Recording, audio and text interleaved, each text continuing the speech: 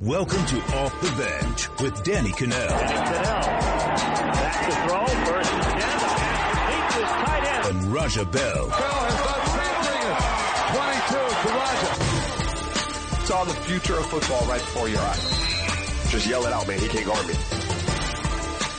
All right, what's going on? Welcome to Cannell and Bell, brought to you by Citizen Watches. No doubt. Of Echo Drive Technology. We'll get to that a little bit later. Huge show on tap. Monster show. The Steelers GM defended Ben Roethlisberger and his actions in the locker room. I don't love that. We'll get into that a little bit later. Kyrie Irving goes off on the media, says it's not much fun playing in the NBA. We'll get into that. But first, we had Duke UNC last night. Right. Massive game, rivalry game, one of the best rivalry games in sports. I was so excited for that game because of one player, Zion Williamson. It had nothing to do with like the best rivalry in sports ever. Like that added to it. Okay. Because I always would probably watch it anyway, but Right. I wouldn't be like actually excited for it. I got right? you. But I'm actually kind of mad a little bit at myself because yesterday at the end of the show, I don't know if you remember this, we were going off air. Yeah. And I was like, take Carolina and the +9. Take Carolina and the +9, right? Yeah. Then I started thinking about it through every day. Shouldn't think, like especially in gambling. Like I should go with my gut. But I'm like, all of a sudden I started seeing a lot of tweets and people are like, oh yeah, rivalry game. It's going to be close. You got to do this. It talked you out I was of like, it? No, I like talked myself out of it because Yeah. I'm like, that's the dumb money is thinking, oh, Duke is so talented. They have these three guys going to go in the top 5. So I'm like, Duke's going to blow them out. And then 33 seconds in the game, everything changes dramatically when Zion Williamson gets, blows out this shoe and has this knee injury. All right, so let's dive right into it. When you saw Zion Williamson go down, your initial thought was, holy S. right? Like I was really holding my breath hoping that you couldn't tell that the shoe blew out when it initially happened. Exactly. It just looked like he tore his knee. So like you were really waiting to see whether this was like bring the card out. Is he crying? But when he got up and he was able to leave kind of under his own power, that was relieving. I've been holding my breath kind of like all throughout the night because the worst case scenario that you would never wish on anybody is that you tear an ACL. And it doesn't even have to do with amateurism, should it be paid or not paid. It's a long process. Like it's a big adverse situation that you have to face at that age. And a lot of guys don't have to face it. Football, it's a little bit more common, but basketball players, you don't see it too much. So that was like my first thing was like, man, I hope he doesn't tear his ACL because that's a grind. Like it's just, it's a mental, physical grind out there. But then the second thing I thought was like, here we go. Cause I knew all of a sudden social media was going to come out with all the takes and people are like, pay the players. Yeah. Zion's getting screwed. Zion shouldn't play ever again. He should never take the court again for Duke. All of which annoy me. Yeah. Because a couple things from my standpoint. One, even if he did tear his ACL, which Coach K, Duke could come out and they said they think it's a mild knee sprain, which is great news. Even if he did tear his ACL, I still think he'd be the number 1 overall pick in the draft. In worst case, maybe 3. I still think he would get a multi-million-dollar deal from a shoe company. Correct. Like, I don't think it impacts anything, so why are people using this just to get out there and start pounding the table about paying the players? If you want to pound the table about something, I think basketball players should be allowed to leave from high school. Correct. That's my beef. If you want to go there, but like, people are crushing the NCAA. It's not the NCAA's rule. It's not them. Like, that's what frustrates me is there's a lot of misinformation out there. But yeah, I think this is your opportunity to say, you know what? If Zion doesn't want to play, he should be allowed to go pro because they should be allowed to go pro. They should be allowed to go pro, but I'm in the camp and, I'm the one usually with the football thing where I'm like, look, don't play anymore. Shut it down. I think basketball is a little different. It's not as physical a sport, even though it's more physical than people think.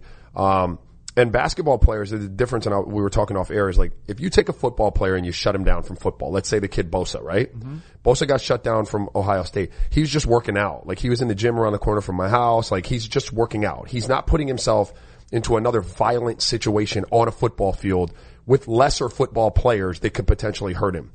If you take a competitive basketball player and you shut him down, he's going to go play basketball somewhere. Right. You know what I mean? And he's going to be playing in a less controlled environment, not with the best players in the country, his peers, like he's doing at Duke and when he plays against North Carolina. And the potential for him to get hurt and the risk still exists. Like, football players just shut it down and they lift. Right. And they throw and they run. Basketball players are going to go play basketball in a less controlled environment where you could potentially get hurt. So, I don't see shutting basketball kids down. And I think Zion is a competitor, man. Like, I don't know that Zion, and I don't know why I feel like this, it's just the eyeball test.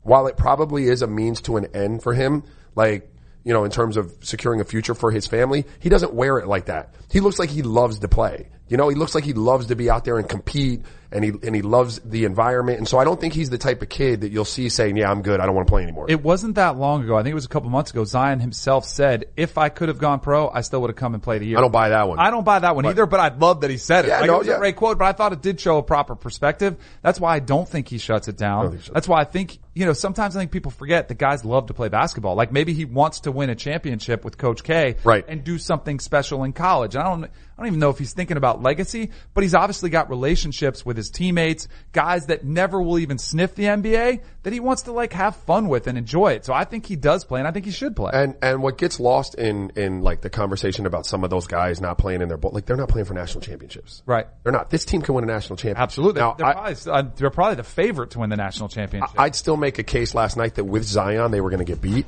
North Carolina looked like they were on point. They were the better executing team. They were the more focused team. They came out of the gate. Luke May was fantastic, and then the other kid who transferred from Pitt, I forget his name, but they were the more on point team last night. So I still think that North Carolina might have won that game with Zion. Now he changes the dynamic, but Zion could still play for a national championship. There is a value in that, right? Like there's something to be said for that versus the kid who doesn't play in his bowl game that's just going to get him like, I don't know, a Sony Walkman and a bag of Tostitos. Yeah, exactly. They're actually still favored, 3-2 favorites over Gonzaga, who they actually lost to earlier season. Kentucky's coming in 9-1 favorites, but Duke is the heavy favorite to win the tournament. Do you think Carolina was that much better, or do you think that losing a player like Zion sucked the life out of that team? Both. Yeah, because I thought it was a combination of both. I thought you lost a player with a lot of production, but sometimes the mental effect is even more taxing on a team. Yeah, they got beat by 20. Like, I mean, I don't know what the final was. Back before half, but then I think they might have gone in and seen Zion like with ice on his knee and said, "Uh-oh, he's not coming back. Like, what's going on?" They start talking. It just sucked the life out of everything in that stadium. It did, but I watched like you know the first possession, and I mean, granted, you only had one possession. You could tell that North Carolina was there to execute. Mm-hmm. Do you know what I mean? And like it's a super, super small sample size, as small as you can get.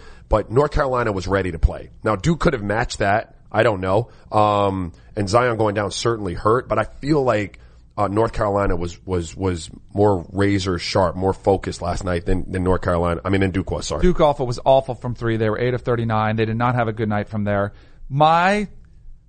This is not, I don't even like saying this out loud because I think it sounds insensitive, but it was a very real reaction for me.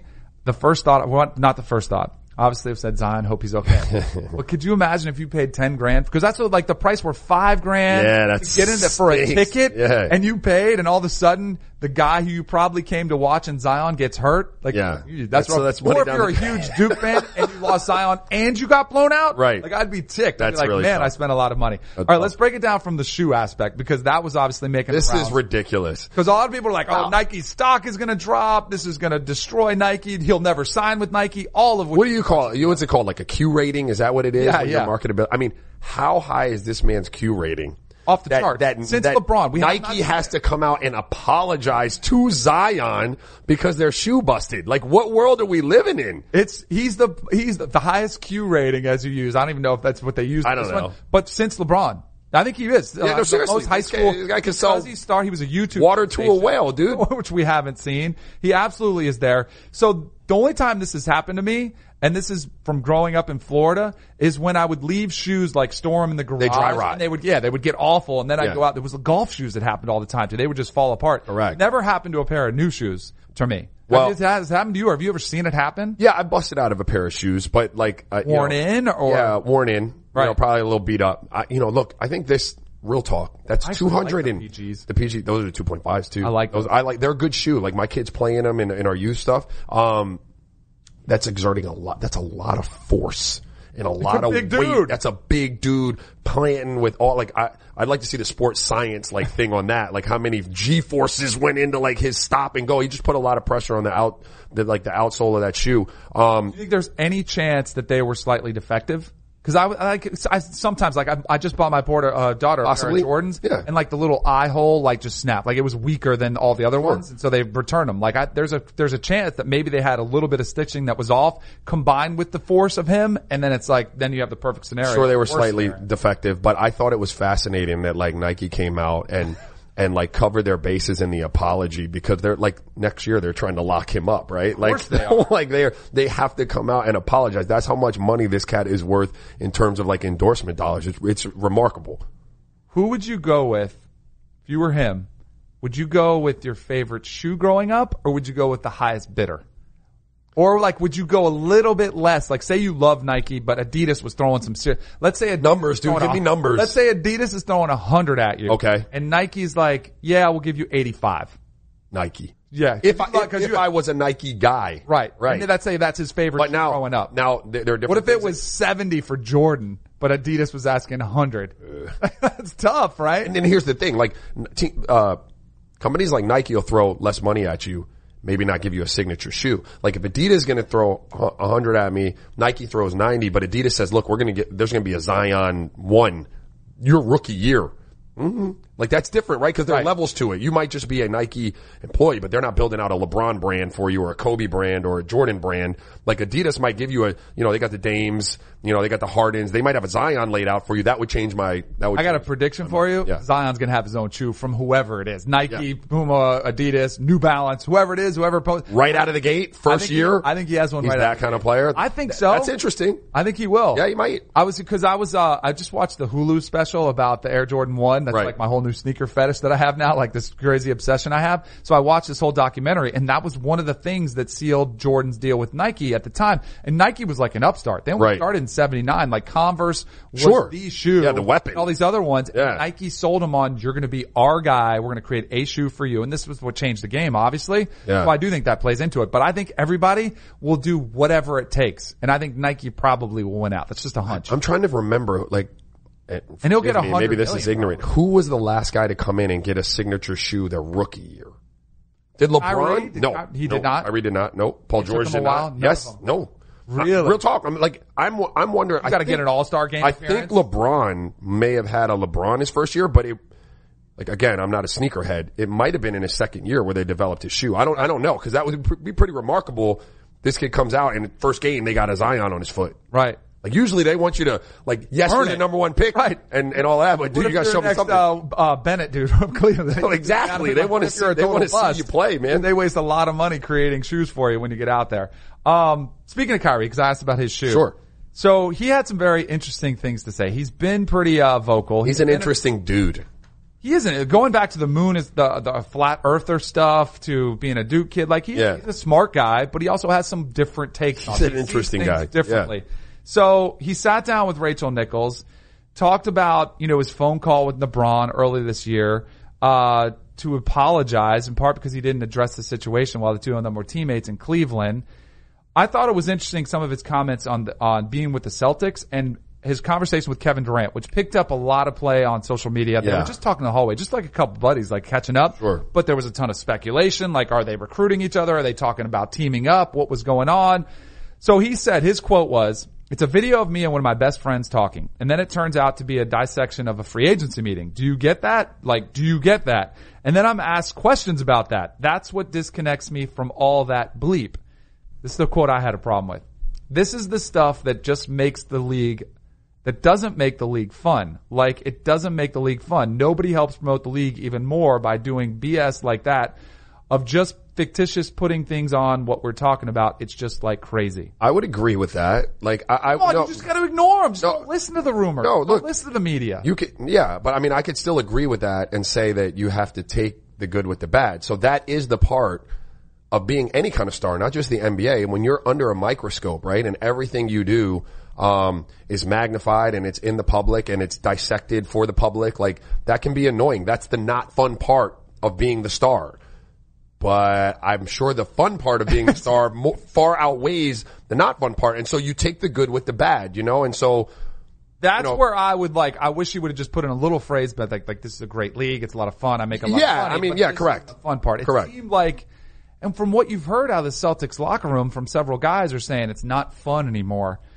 And I do think there's a chemistry issue within that locker room. I don't know where it comes from specifically, but it does seem like something's off. Yeah, if it's not fun, and I don't know that he meant that. I think this is another one of the, so us doing what we're doing right now, it's exactly what he's talking about, right? Because we're taking that quote that he made and any rational person would be like, yeah, dude, he has fun. He just doesn't like that part of it. But we're all going to sit around this morning and be like, you know, Kyrie hates the NBA, which is, I don't believe that's what he said. But if in fact there are people in Boston on that team and Kyrie that aren't having fun doing what they're doing, then that's a shame, and it speaks to what's kind of the problem in Boston. Because it should be fun. There are parts of things that can not be fun, that you don't love to do. Don't love to sign all the 1,000 balls that you have to sign on. You know, you had the day in NFL locker rooms, probably where they bring all the stuff out for your sponsors. Yeah, yep. You got to walk around. You got to sign 10,000 things before and after practice. Like, nobody loves to do that.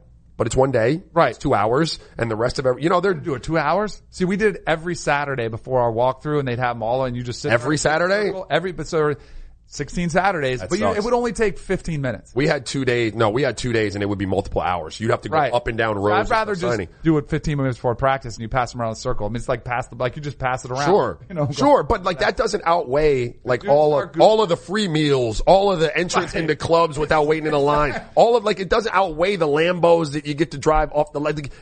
You know what I mean? So like.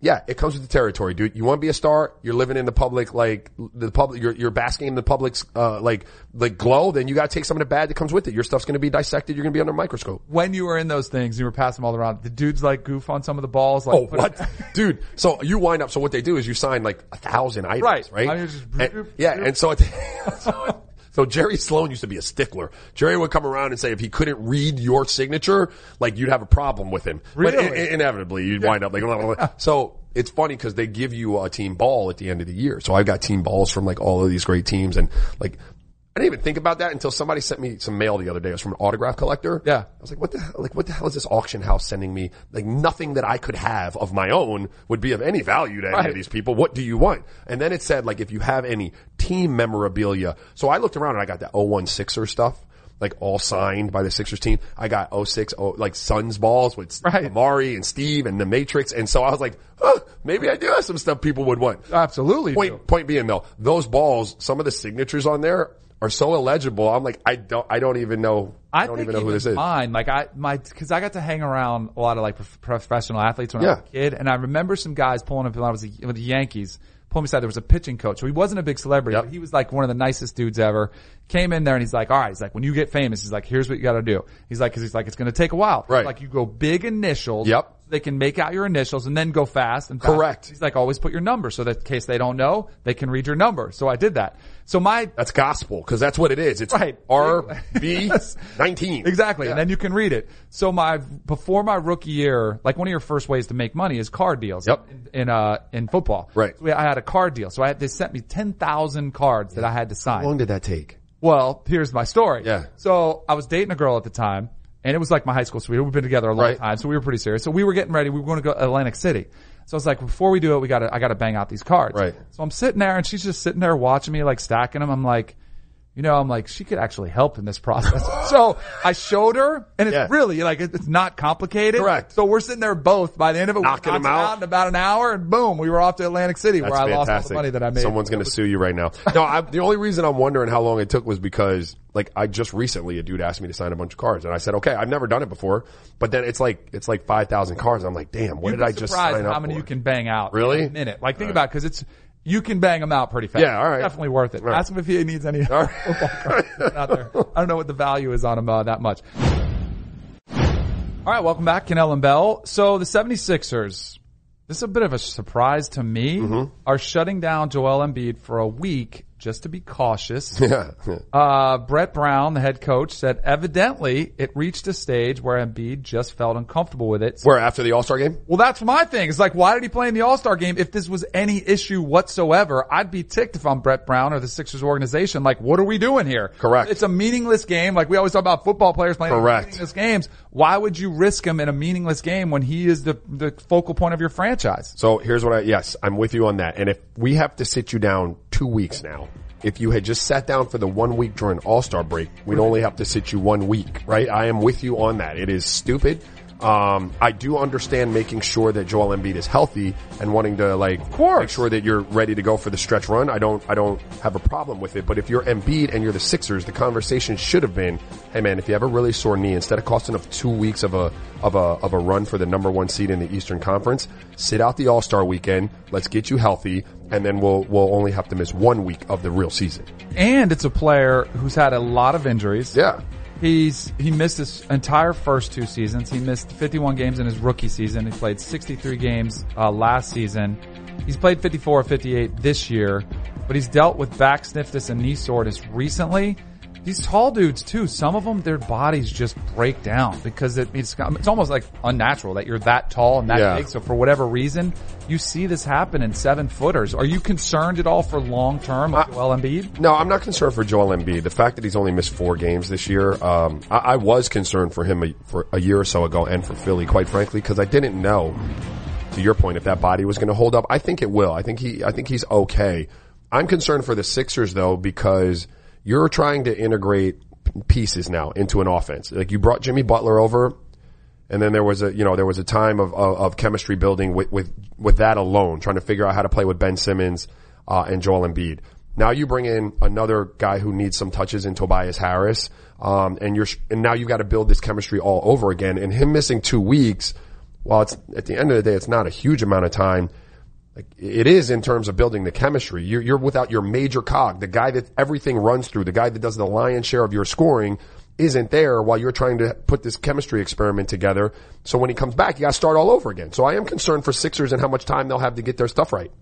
If you're Brett Brown, who are you frustrated with? My question being, are you mad at the medical staff, or do you think this is Joel Embiid's fault for him wanting to play and like probably saying, I'm fine. And he plays and comes back and he's like, time out, my knee's sore. So you have different parties. You have Joel Embiid. Yep. You have front office and management. Then you have medical staff, right? And then you have the coaches, right? And then ownership, sometimes depending on what degree they're involved, right? Mm-hmm. And so these pieces all have to make decisions together. So I'm angry if I'm Brett Brown, the coach, at Joel Embiid, the player, the medical staff, and the people who signed off on that, who are the front office guys. Because typically that happens between them, and then it comes over to the coaching staff, and you're told, hey, listen, Joel's going to be shut down for like 2 weeks because of this, that, and that. You're usually not in the decision-making process with that. So I'm pissed at all 3 of them, for not using the All-Star break for what it was for, which would be the rest. And limiting the amount of time that he's actually got to miss during our regular season. Yeah, I think it's a big issue for them too. I mean, they're a team that the Eastern Conference is wide open, and it's very competitive. They're 3-1, so they're right in the mix of things from Vegas as far as who can win this thing. They need that chemistry and to get the ball flow. Like they need to get everything in place so they're ready for the playoffs. And you wonder if it sets it back. You know how hard it is though for a GM. Like I'm saying this just because I'm sitting behind this table with you, and my job doesn't depend on running like a franchise. If a star comes to you and says that, and they're like, look, I want to play in the All-Star game, it would take some pretty big personality or cojones to be able to tell that star, no, you're not going to play in the All-Star game because you're hurt. Like, do you know? So like I say that's what they should do, but it's a lot easier said than done sitting where I'm sitting. I didn't even check his minutes, like how many minutes he played in the All-Star game. I mean, that's the alternative is say, hey, go, but you can only play 5 minutes or whatever it is. You can take the court, but don't play a lot. 23 minutes, I was told that he played. So that's a lot. Like I would have said, hey, limit your time. All right, at the beginning of the season, you had your top 10 players. Correct. Ranking. Correct. That's what we do this time of year. Like we're looking for stuff to talk about. So we need to rank I love to rank. I love to rank stuff. Yeah, this is your favorite. I know you grinded on this. You were up like on Synergy, watching, cutting up games. Yeah, chopping it up. So let's go down your top 10 list. Okay. Of current players in the NBA. I don't think anybody will have a ton of beef with it. I think Giannis is probably the favorite to win the MVP right now, but James Harden with his 30-point streak is insane. Yeah. Why Giannis over Harden? Giannis is over Harden just because like his team is number 1 in the league. He's top 10 in the NBA in field goal percentage, top 10 in points, top 10 in rebounds. And he's like 16th or 17th in blocks and steals. Like his numbers just everywhere are fantastic, and his team is number 1 in the league. So he gets the nod over James Harden. James Harden's been fantastic, but because of the team success, I'm going to give it to Giannis over James. The MVP race for the second half of the season is going to be insane. They're virtually neck and neck as far as Vegas goes. Yeah. Paul George is a 21 long shot to win MVP, but you have him above Kevin Durant, which I think would raise a lot of eyebrows. People are like, wait a second, Kevin Durant's supposed to be the second best player in the world behind LeBron James.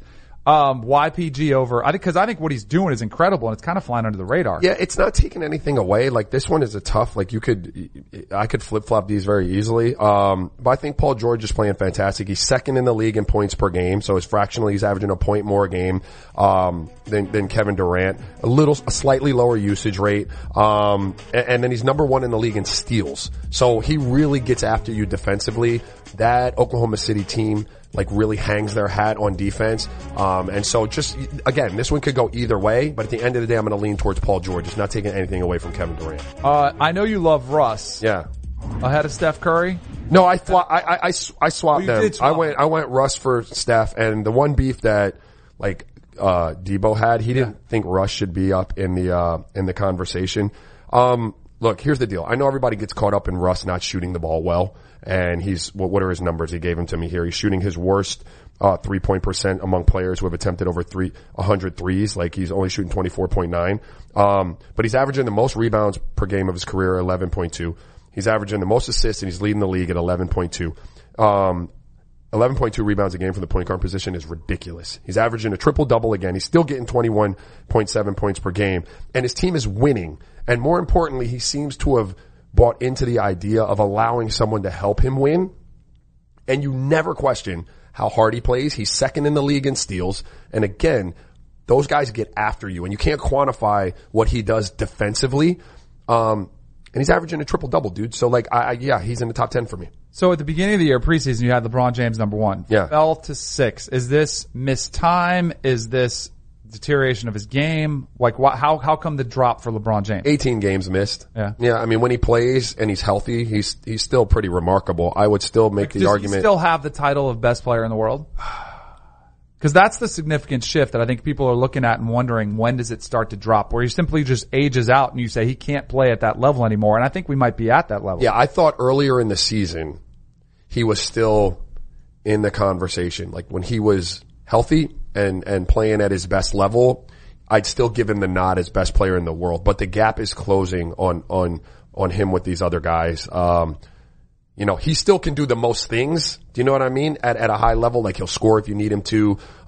He can control a game, like he's a physical presence. But what some of these other guys are able to do with the ball now, the Giannis's, you know, the Paul George, KD's, you know, James Harden, like that gap is really, really closing quickly, and it's only gonna close quicker as he continues to age. So you've heard me talk about this scale of LeBron that I like and don't like. Yeah. Love most of it. You know what I don't like? When he says he's gonna activate. He's activated now. It's kind of corny. Like the Wonder Twins activate? That deal, yeah. So he said playoff mode has been activated at this point in the season. We'll see if his body can respond. Like sometimes you go to activate and you'll be hitting that button again and it'll be like you run out of power options. Yeah, totally. That's where it seems like it's gonna get to. All right, so the Steelers have been the center of the NFL drama recently. Whether it's Le'Veon Bell last season, Antonio Brown, Mike Tomlin, Ben Roethlisberger, all of them have some part to play in this. Yep. The Steelers announced they won't use the transition tag on Le'Veon Bell.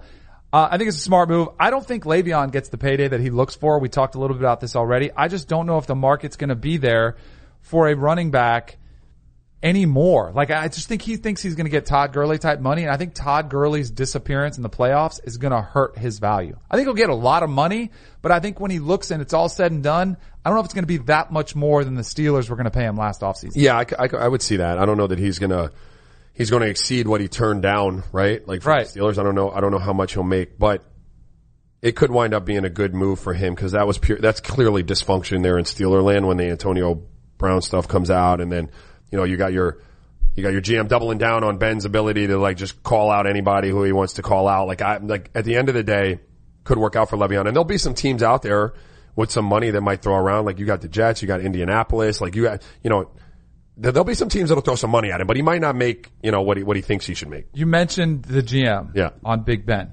I have a huge beef with what Kevin Colbert said about Big Ben because I think you're enabling, of course, an unhealthy locker room comments because he basically comes out and he's essentially saying Ben can do whatever the bleep he wants, and you've got to have accountability within there. And the number of Steelers that I've talked to have all kind of rolled their eyes when you talk about Ben Roethlisberger. Yeah. I think they look at him and they say, this dude's going to get treated like the prince of the organization. That does not play well.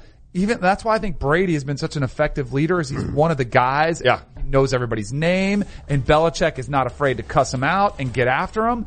And now your GM is coming out saying, quote, he's the elder statesman and our Super Bowl winner. If players are smart, they'd listen to him because he's been there, he's done it. He can tell them, no guys, what you're doing is or is not good enough to do this. I want them to step up and say, hey, Ben, what do I have to do? Nope. This is ridiculous. That is ridiculous. Over the top. And this is going to create an even more unhealthy environment in a locker room. And it's going to make it difficult for you to bring guys into your program. Like guys don't want to come there and hear that. Guys don't want to know that they're coming in there as an established all-pro and Ben Roethlisberger can say whatever he wants to me whenever he wants. There's supposed to be some peers. Like there are leadership groups, even though you don't have to call them groups and do the whole, like we have a leadership council.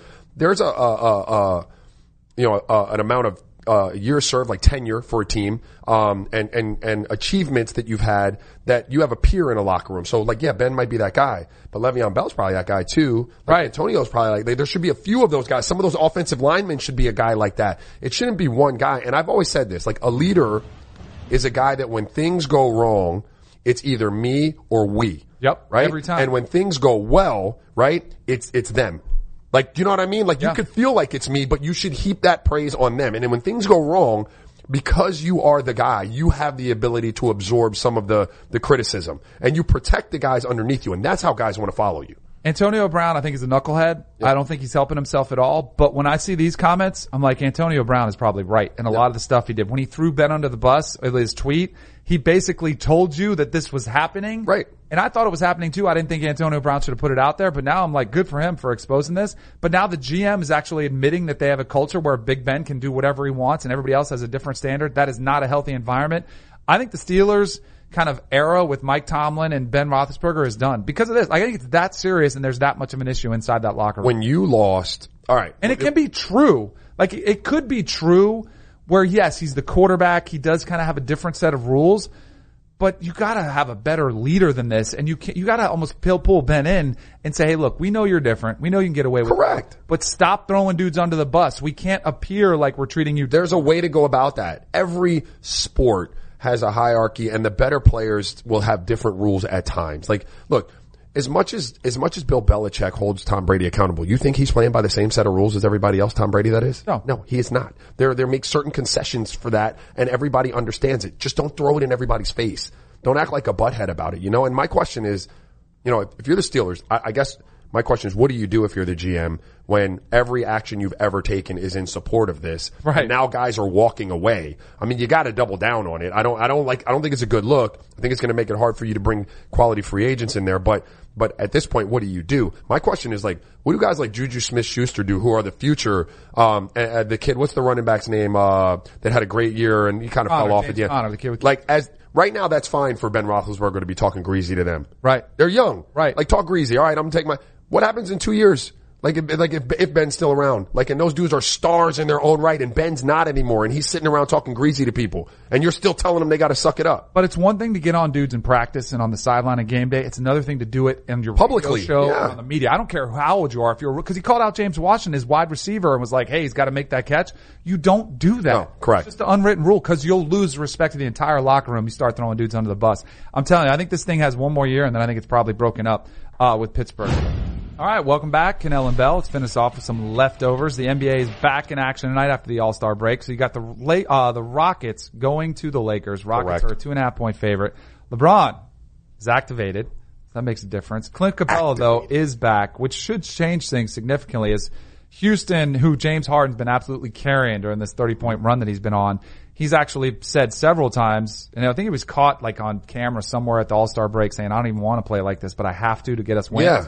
Do you see a significant shift in their style of play as they start to get pieces back? I hope so, because that's them at their best. No, make no mistakes. Like, James Harden still has to play like James Harden, but some other guys have to get a little taste of that. And Clint Capella, believe it or not, he's not a high usage rate guy. He does represent an offensive threat for them because he's that rim run guy that when he's out in that high ball screen with James Harden, and James Harden's coming downhill, you know, now you've got an actual threat at the rim that sucks in a secondary defender. And whether he hits him because the defender's not there or if the defender sucks in, he's able to kick it out to another wide open shooter. That helps their offense go. and it takes some of the pressure off of James Harden just having to dance on the ball. So I do anticipate as he gets guys back, they change their style of play. I don't know if it happens overnight. I don't know what happens tonight. But I do think that they'll beat the Lakers. They'll be a lot better defensively also with Capella. So one of the things I can't wait to watch is Rajon Rondo and Chris Paul. This is the first time they played each other since they fought.